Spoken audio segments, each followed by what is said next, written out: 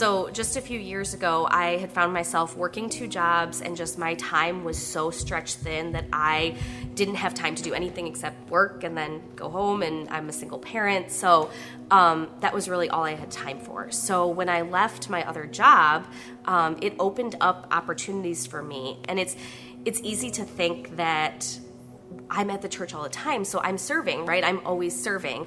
But in actuality, I wanted to draw a line between what is my job and what is the serving that comes from my heart. Like, what am I passionate about? And I really felt called that with the free time that I had, that I wanted to make sure I made good use of that time. And at the same time as I left my other job, God had brought some things to the surface from my past of being a single parent and some things that I had gone through. And I knew specifically I wanted to work with young moms or moms that found themselves in tough situations. At the same time, Jess Clements was working on starting TMC, Teen Mother Choices, here at Alpine. And I had a friend that just kind of said, do you think that it is a coincidence that Jess is starting this ministry at the same time that you are leaving your other job and all these things are coming to the surface about helping other moms? And I had to doubt, like, am I equipped to do this? Like, is this, everything I do is task oriented, and it's business, and this is people. This is making people my passion. But God has equipped me every step of the way to take the next best step. So it's really cool because specifically this week we had one of these teen moms talk about her story with the father of her child and just how it's been tumultuous and how there's been a lot of pain and a lot of it's just an unhealthy situation. And literally as she was telling her story, I could have said those words 10 years ago. At the time that I became a single mother, I was hopeless. I thought I had no other options. I was alone. And I thought, well, this is it for me. I mean, this is as good as it's ever going to get. And so to be able to look in a girl's eyes who's telling their story, and it sounds exactly like my story, but to be able to flip it and say, wait a second, I know how you felt. I was in your shoes, but there's a hope, and that hope is Jesus. And to be able to give back to her what people gave to me when I first started coming to this church. When I came to this church, I didn't know Jesus. I was alone. And so to have people that came alongside me and said, like, we're here for you, and have you heard about Jesus? And it changed the entire trajectory of my life. The Bible says that all things work together for good for those who love him and are called according to his purposes. And if you would have told me that 10 years ago when I was in that dark spot, I would have said, yeah, okay, whatever, like, sure. But now to sit in this spot and go, everything that happened along the way in the past 10 years has actually led me to this moment in time. Like this moment, to be able to help these girls, to be able to point them towards the truth, like, now to see that that's true. Like, he has worked all those things that were so dark in my life for the good of these teen girls is just, it blows me away. Like, I've seen God's goodness in ways that I don't think I've been able to before, because I'm seeing my own story reflected in somebody else. And I am so grateful to be able to serve with these girls.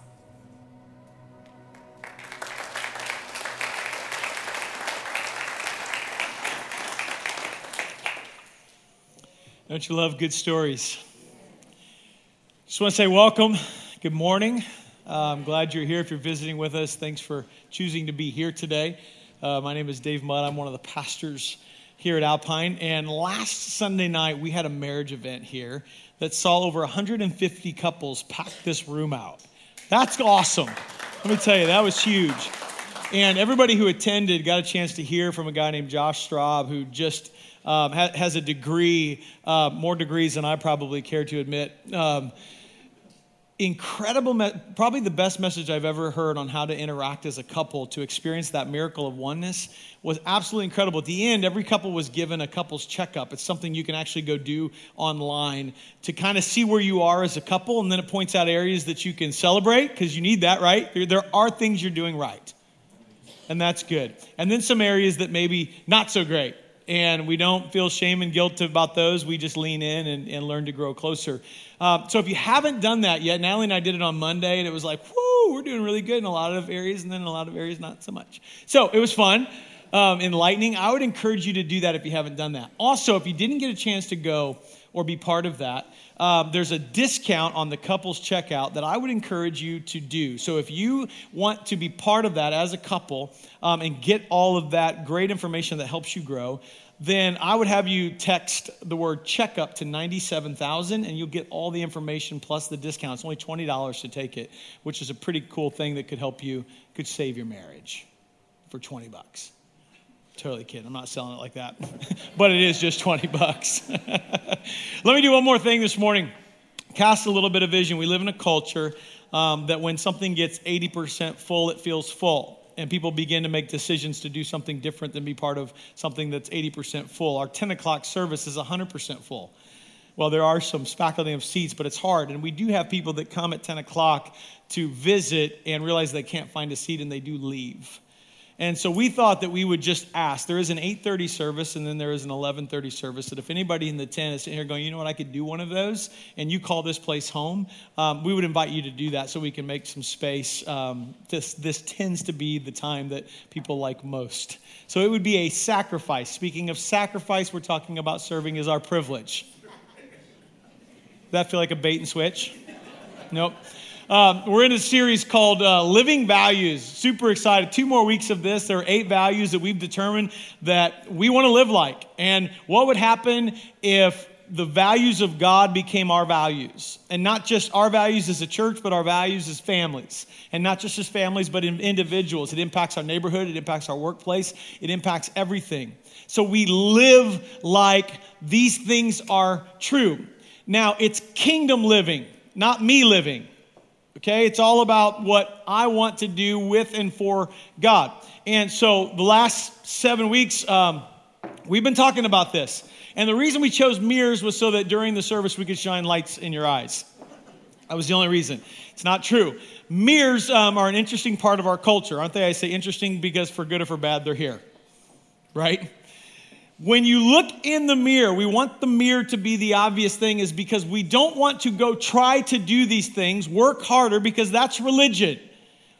When we experience Jesus, he changes everything. And the one thing he changes most is what we value, what we want, what we desire. If we'll allow him, it's called surrender. It's called sanctification. It's working out our salvation with fear and trembling. And so we want to look in the mirror as people who love Jesus, and looking back at us by the way we live our life are these truths. One, that Jesus is our hope. And what that means is that there is no other hope in the world but the hope that we have in Jesus. Nothing else can hold your hope but Jesus. That hope is a confident expectation of a better tomorrow based on the character and promises of God. The only person who is who he says he is and does what he says he'll do is Jesus. And so we cling to those promises, and the more we remember them, the more we grow our hope because of that truth. We also talked about people being our passion. I love this one because this is the one that gets thrown back in your face all the time. I thought people were your passion. Right? You ever had that? But it doesn't change its truth. Why? Because people are God's passion. At the very center of God's heart is people. His creation, if you will, made in his image. And so if God loves people and people are important to God and every person our physical eye sees is deeply loved by God, then we want that to be true about us. And the way you know that that's growing in your life is to the degree that you allow people to come as they are, knowing that you don't change them by your words, but God changes them through the power of his Holy Spirit. So we let Jesus do that work. We get to love. People are our passion. Worship is our response. We live in a culture that worships a lot of things. And if you really look at the deepest desires and wants and loves of our heart, ultimately, a lot of times, God isn't there. But we believe that God is the only one who deserves our loves and our wants and our desires. And so we want to transition them from the things of this world to the things of God. That our response isn't just worship in our song. That's part of it. But it's also worship with our life, and that's obedience. That community is our design. That there's a lot of community in the world that's false community. Real community for the follower of Jesus is community that helps you grow in Christ. people who will champion your heart because it's not easy. Isolation being huge. It's the enemy's plan to get you isolated, then you feel despair, and then you are hopeless. But we believe that good biblical community will actually help you be known and know others. We believe that as a result, transparency and vulnerability will come. Not transparency for transparency's sake, just because it's cool to be transparent. But when we're transparent, iron sharpens iron as one man sharpens another. And so we help each other grow in that area. As a result, accountability is there. And we love to be held accountable, don't we? One of our favorite things. Just hold me accountable. Help me do what God wants me to do. It's a good thing. And then mission. That life has a purpose, and it's God's purpose. We talked about faith as our foundation. That faith is really trusting God. And if you want to live a life that lasts, you learn to trust God. Last week, generosity is our norm. That everything we have because God gave it to us. And to be stewards of God's stuff is to give it away, to hold loosely. The tighter you hold, the faster you lose it. But if you hold loosely, not only can God pour things in, but he can move things out. Today, serving is our privilege. Woo! Right? Good. You're excited. Let me say a couple things about this to give you kind of the punchline before we get there. I think for most of us in the room who are followers of Jesus, we would say that I really want my life to look like Christ. Like if I had to say that there's one thing that I want to celebrate at the end of my life, that it looks a lot like Jesus. If that's you, you're a follower of Jesus, you said, I would love that. If my life could look like Jesus every moment of every day, that would be a great goal. Okay, listen to this. I want you to get this. I am most like Jesus. I am most like Jesus when I serve others. If you want a litmus test, if you want something to measure your life against, I am most like him when I am serving others. Okay? Let me also say this. We're not talking about creating chunks of time to serve in the church or to do some service here or to be able to say I did an act of service. We are talking not about a chunk of time, but the giving of my life. Not what comes from what I have left, but what comes from every moment that I actually have. That there is this sacrifice, this desire to give up so that God can do what not a burden of my faith, but a benefit of my faith. That's what we're talking about. Everybody stand with me this morning as we read from the Word of God. We do this in these moments because we honor God's Word. We love God's Word. It is life. It is truth. It's what sets us free. And so this moment will be absolutely paramount to the whole conversation. If you're here and you don't have a Bible or a phone, that would be absolutely weird. But we have Bibles in the back if you would love to grab one. 1 John chapter 2, 15 through 17. Do not love the world or anything in the world. If anyone loves the world, love for the Father is not in them. How many hope you don't love the world today? For everything in the world, the lust of the flesh, the lust of the eyes, the pride of life, comes not from the Father, but from the world. The world and its desires pass away, but whoever does the will of God lives forever. We move to Mark chapter 10, starting in verse 35. Then James and John, sons of Zebedee, came to him, to Jesus. Teacher, they said, we want you to do for us whatever we ask.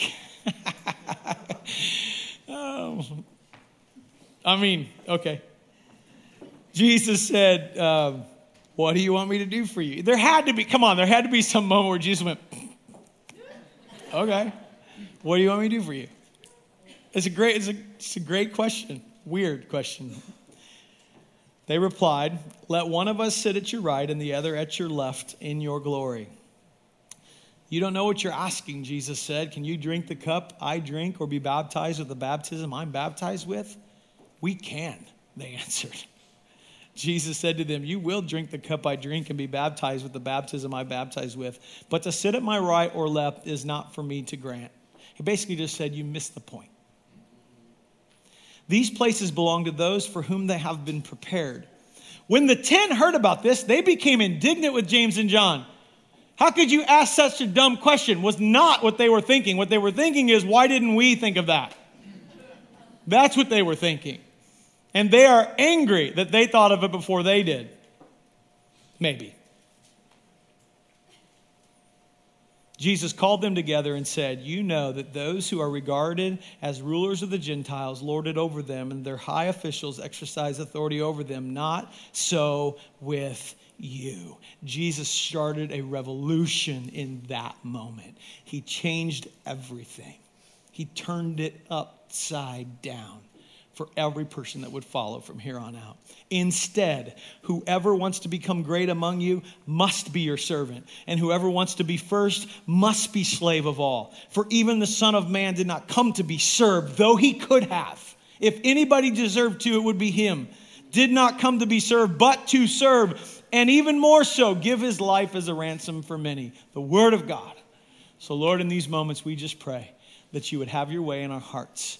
We relinquish control. We muzzle the spirit of fear in Jesus' name. And we invite you, God, to encourage our hearts. In Jesus' name, amen.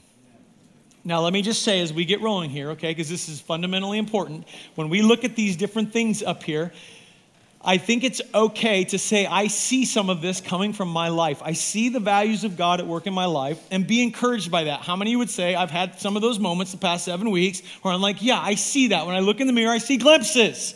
Woo! Celebrate it. We're so hard on ourselves, right? But for some of these, we're going to see these and we're going to realize that they're actually not there to the degree that we would love them to be there. They may not be there at all. Or you may actually really be doing well. But when they're not there, here's what you don't do. You don't step into guilt, shame, and condemnation about how horrible you are. What we need to do is lament the fact that we're missing out on what God says is the greatest life, the full life, the kingdom life. And go, I don't want to be like this anymore, but I want to be like that. And God will respond to that. Okay, having said that, most often when we hear a message on serving, we're asked to go to the gym afterwards to sign up for a ministry. I'm just saying, whenever you're in the church today and there's a serving message, we go ballistic in the gym to set up all the ministries so that when you come out of here, you have a place to serve because it is all about us. Not today.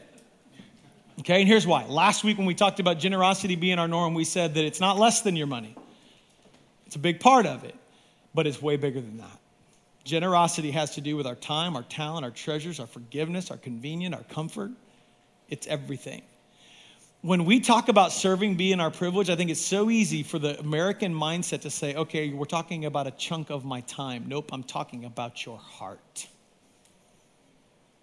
I don't want a chunk of your time. God wants your entire heart. And so if we put tables in there for you to go serve, we're only talking about the lowest hanging fruit. It really is wherever you place your feet on any given day, wherever your hands reach to touch. We are the hands and feet of Jesus. And we are either his servants or we are not. That's strong, right? So I just want you to know there's no ministry fair afterwards. Cool. So, what is serving?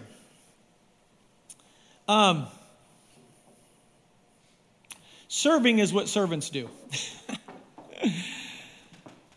You came all the way for that. I mean, I'm trying to be as simple as possible, right? Serving is what servants do. Here's why I say that. Because as I read the Word of God and I understand that when I put my faith and trust and hope in Jesus, I am a servant of God. I sign up to lay it all down and serve him and serve the world. Okay, that's what I'm buying into. Let me give you the simplest definition of what it means to serve somebody. It means to meet their needs. Meet the needs of others. That's what serving is. Matter of fact, this term is used, the word is a bond servant. If you want a physical picture of that, it would be the slaves below the ship in the days when they rowed their own ship. They were below, nobody saw them, but they experienced their work and their serving. It is this ultimate desire to not be seen, not need recognition, not find your value in what you do for others, but simply do for others because it's in you to do so because God so gloriously did for you. Ha! Right? Some of you just went, oh. right? So we're just processing. No guilt, no shame, no condemnation. Serving is what servants do. I'm a servant of God. I'm living to meet the needs of others. And it's a heart change where the attitude of my heart is impacted because of the love of God. Let me say it to you like this, and I need you to get this. Because if you're sitting here going, how do I develop a heart of a servant? God does that. And you partner with him. And here's what it looks like. God's love for us empowers us to serve others. So to the degree that I understand the love of God, and to the degree that I let that love sink in and penetrate and impact my heart, the natural outflow of the love of God loving me, I will serve others, because the best way to love others is to serve them, and the best way to love God is to serve them. It would just come out. But let me say it further. Developing a servant heart is about cultivating an attitude of serving through the love of Jesus. And growing a servant heart is about building that attitude of serving that becomes second nature to us.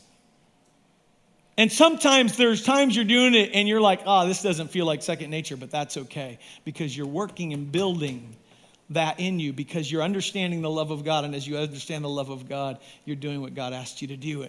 And at some point in the journey, because of the Holy Spirit, it becomes second nature.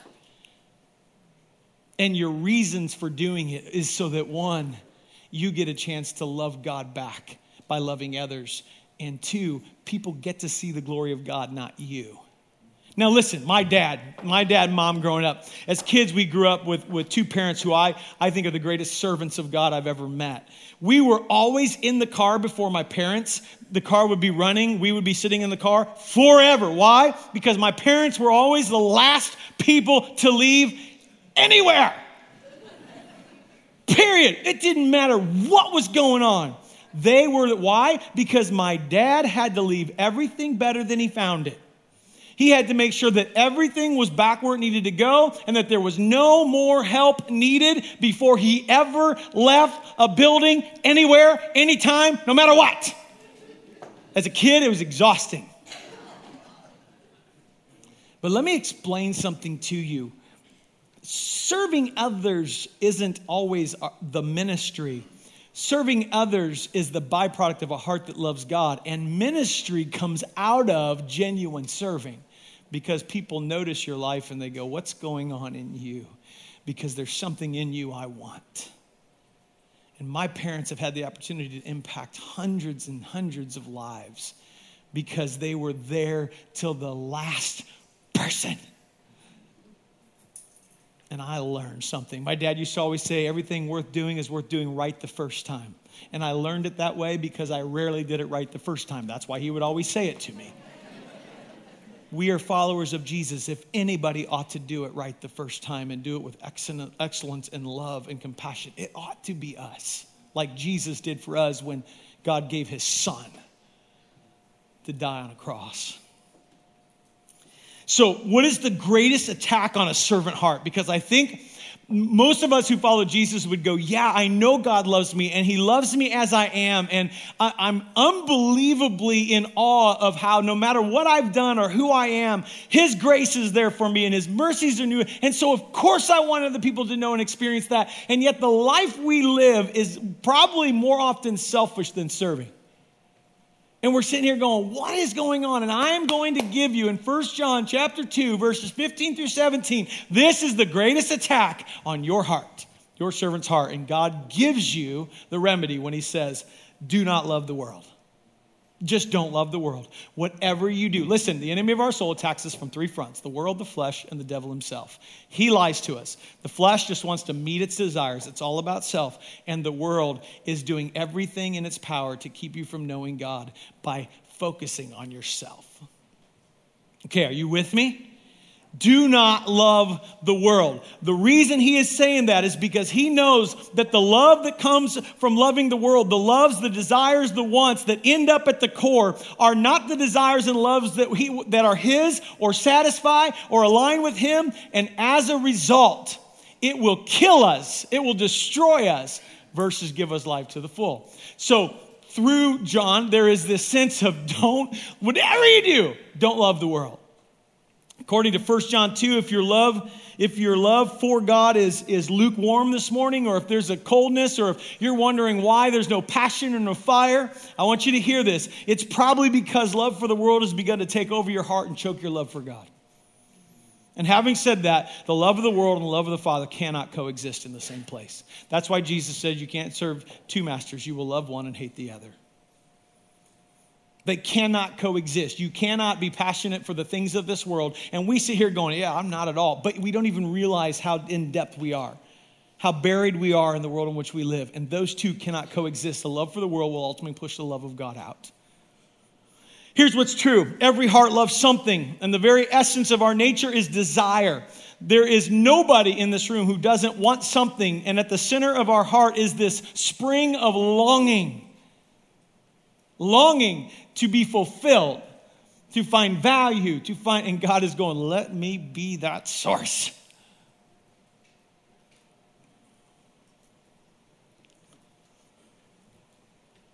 We want God to own our wants.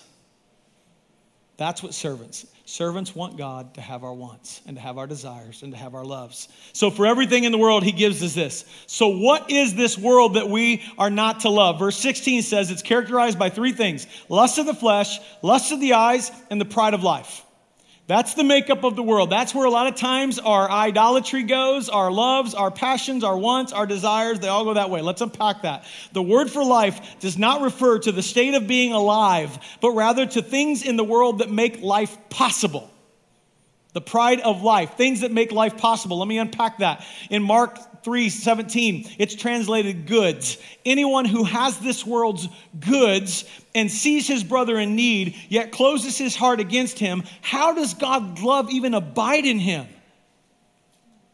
When you have this life that could meet the needs of another, and you don't do it, or we don't do it, we're in this together, by the way, how does God's love even exist in you? That's what he's saying. Jesus uses the word in Mark 12:44 when he says about the widow's mite, the poor widow in the temple, put in everything that she had, her whole living. Everything she had, she put in all of her living. So the phrase pride of life means pride in what you possess, the things that you have. And here's how the three descriptions of the world relate to each other. I want you to get this, because here's what's robbing us of this servant's heart that God so desperately wants to move in our hearts to see for the world to see. I can talk. I'm trying to talk too fast. The first two, lust of the flesh and lust of the eyes, refer to desires for what we don't have. Whether those are physical or whether those are things that are just attractive. And the third, the pride of life, refers to the pride in what we do have. Does anybody have things out there that you want that you don't have, but you want it, but you don't have? I mean, come on, this is participatory. Don't lie in church. Even do this. If you got to do this, that's totally fine too. Does anybody have pride in the things that you have? And I'm not talking necessarily about the good pride, but there's just some bad pride in there. Some of you put your hands down like, no bad pride in me at all. Okay. The world is driven by these two things: passion for pleasure and pride in possession. Okay? 1 John ends with this ringing command: little children, keep yourselves from idols. Whether they're crude idols or they're cultured idols, meaning we can justify them. Anything in this world that is not God can rob your heart of the love of God. And remember, if your heart is robbed of the love of God because you love the world, you will lose the servant heart. Now, if somebody's sleeping next to you, wake them up, because I see a few. I mean, it's bold to sleep in church, but that's totally cool. We can wake you up. Anything in this world, I'm going to say it again because you missed a good one. Anything in this world that is not God, you know, when I do that, ADD moment, when I do that, people come up and they go, I'm sorry. I'm like, oh, I didn't see you, but that's good.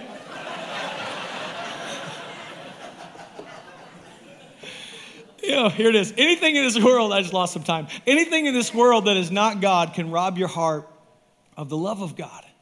Anything that is not God can draw your heart away from God. And sometimes you don't even know it. And you sit here going, man, I'm not as close to God as I used to be or I want to be. And I'm telling you, it's because the love of the world is in you. And he's saying, don't do that, because to the degree that you do that is the degree you cannot love God.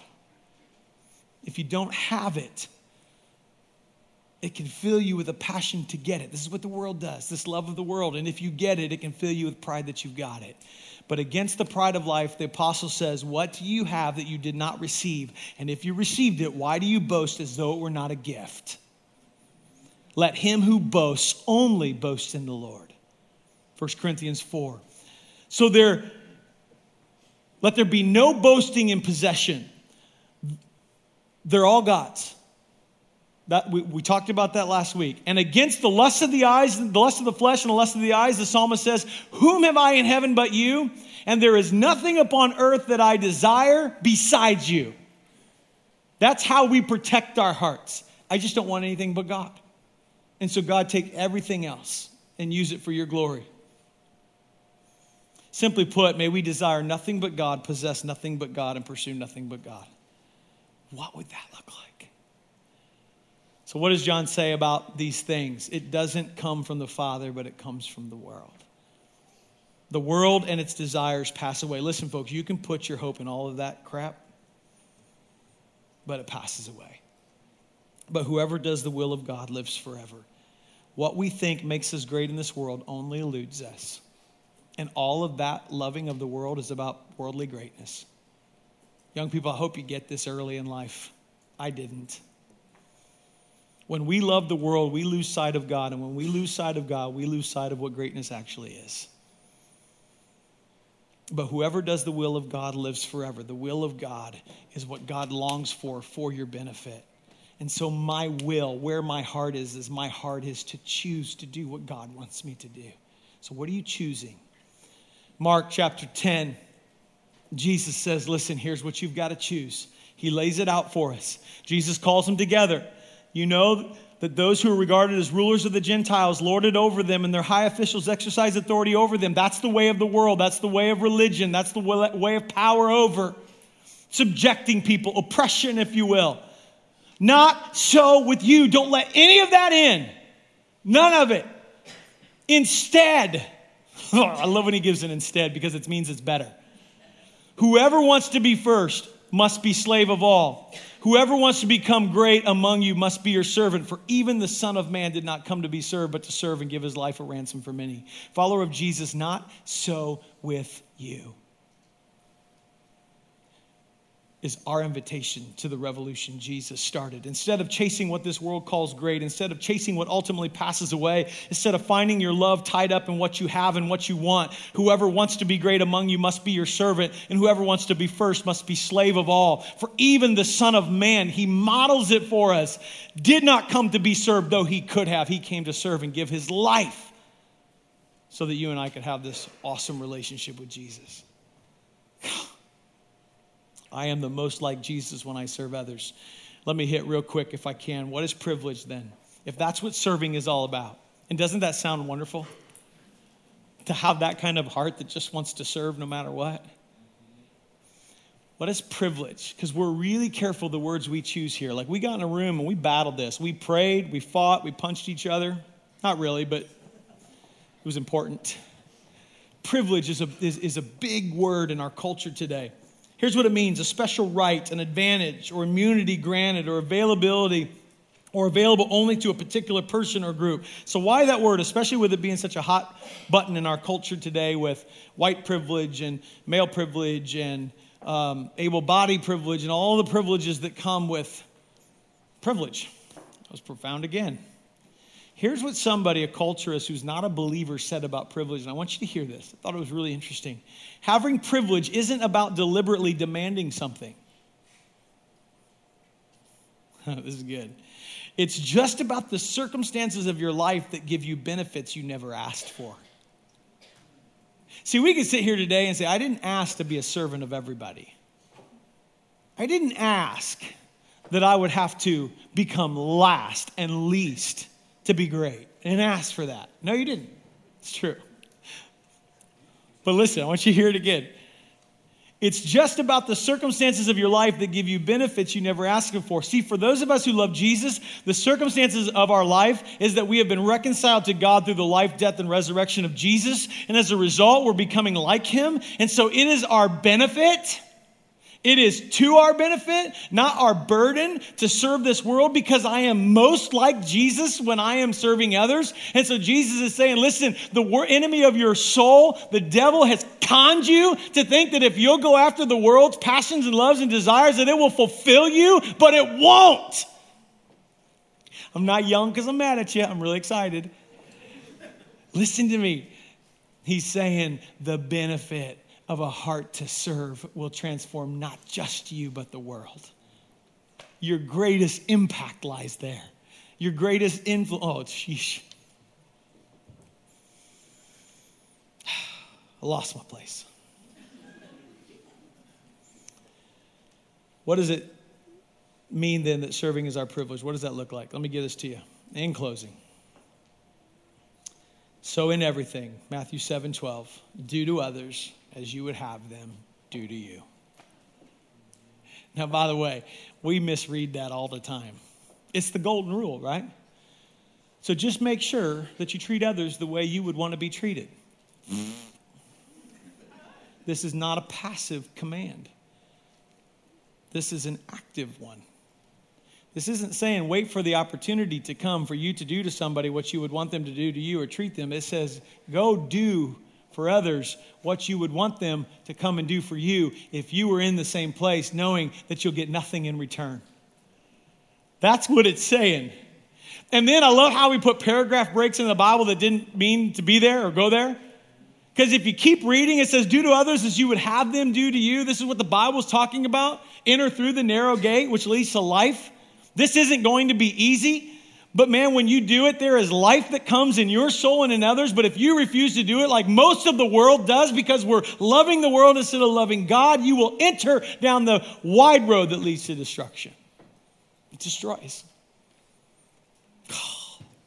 And so then Jesus, this is what Jesus did. This is good. Coming right out of, think about this. Coming right out of, listen, James and John, stupid question, okay? Who's going to sit on the right and left thing? That was dumb. The disciples are going, glad we didn't ask that question, right? We're not going to use our power and authority to lord over people. If you actually want to be great, you'll be a servant of all, right? And they're all like, all right, yes. And they leave. Here, so pick it up right from there. You ready? Mark chapter 10, 46. Then they came to Jericho as Jesus and his disciples together with a large crowd were leaving the city. Remember the conversation they'd had? They're leaving the city. We are almost always leaving or coming, going or stopping or staying. We are so busy, so in a hurry that we often miss the very things God would call us to do. So they're leaving. They're leaving the city. They're on their way somewhere. How many of you, when you get on your way somewhere, you're going to get there no matter what? You have tunnel vision on the way. And a lot of times, I have been on my way to church determined to not go to Starbucks, and I end up in Starbucks parking lot. Anybody ever do that? It's weird. And you go, oh, that was autopilot, right? That's why Dallas Willard said, ruthlessly eliminate hurry from your life. Ruthlessly. Listen to this. Here it is. They're leaving the city. A blind man, Bartimaeus, which means son of Timaeus, was sitting by the roadside begging. When he heard that it was Jesus of Nazareth, he began to shout. He knew him. Listen. Jesus, son of David, have mercy on me. Now you got to understand, it's a large crowd. So what does he do next? Well, first of all, many rebuke him and told him to be quiet. Isn't that awesome? If you want to be great in my kingdom, you got to be a servant of all. Hey, stop bothering Jesus. We're going somewhere, right? Like the opportunity they had to just go, wait a minute, somebody is in need.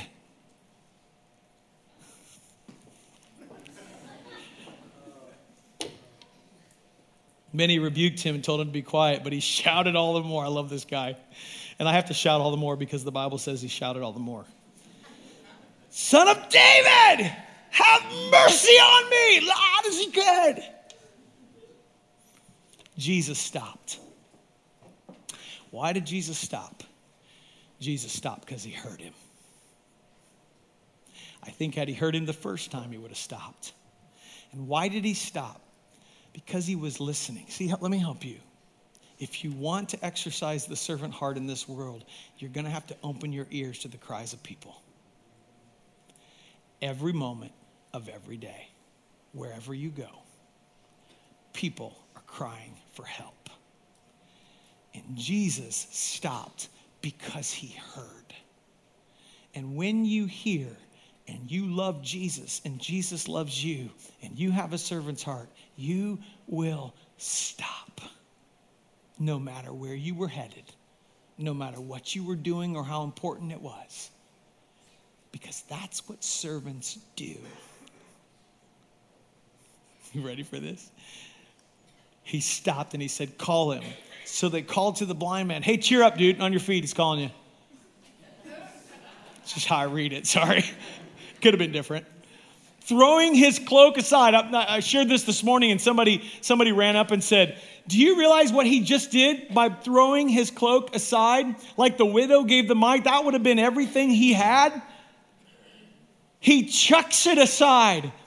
Oh, man, See, Jesus changes everything. When God uses us, chucks it aside. Matter of fact, he doesn't come back to it. Here's why. Keep reading. Chucks it aside. He jumped to his feet and came to Jesus. Jesus said, what do you want me to do?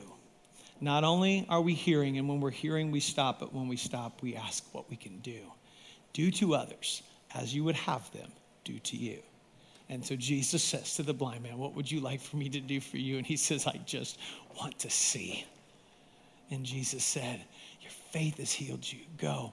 And he followed Jesus, never turning back. How many people, if we would just be the servants that God has called us to be, would leave everything and follow Jesus? If we would listen, be listening, and stop. And do to others as you would have them do to you. Well, I'm out of time. I was going to do this fun thing on the whiteboard, but we're done. Sorry. Philippians chapter 2, 3-8. Stand with me.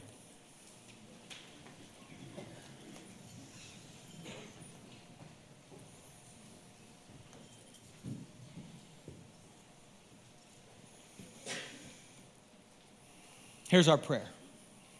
It's what Paul asked of us. Do nothing out of selfish ambition or vain conceit. Rather, in humility, value others above yourselves. Not looking to your own interest, but each of you to the interests of others.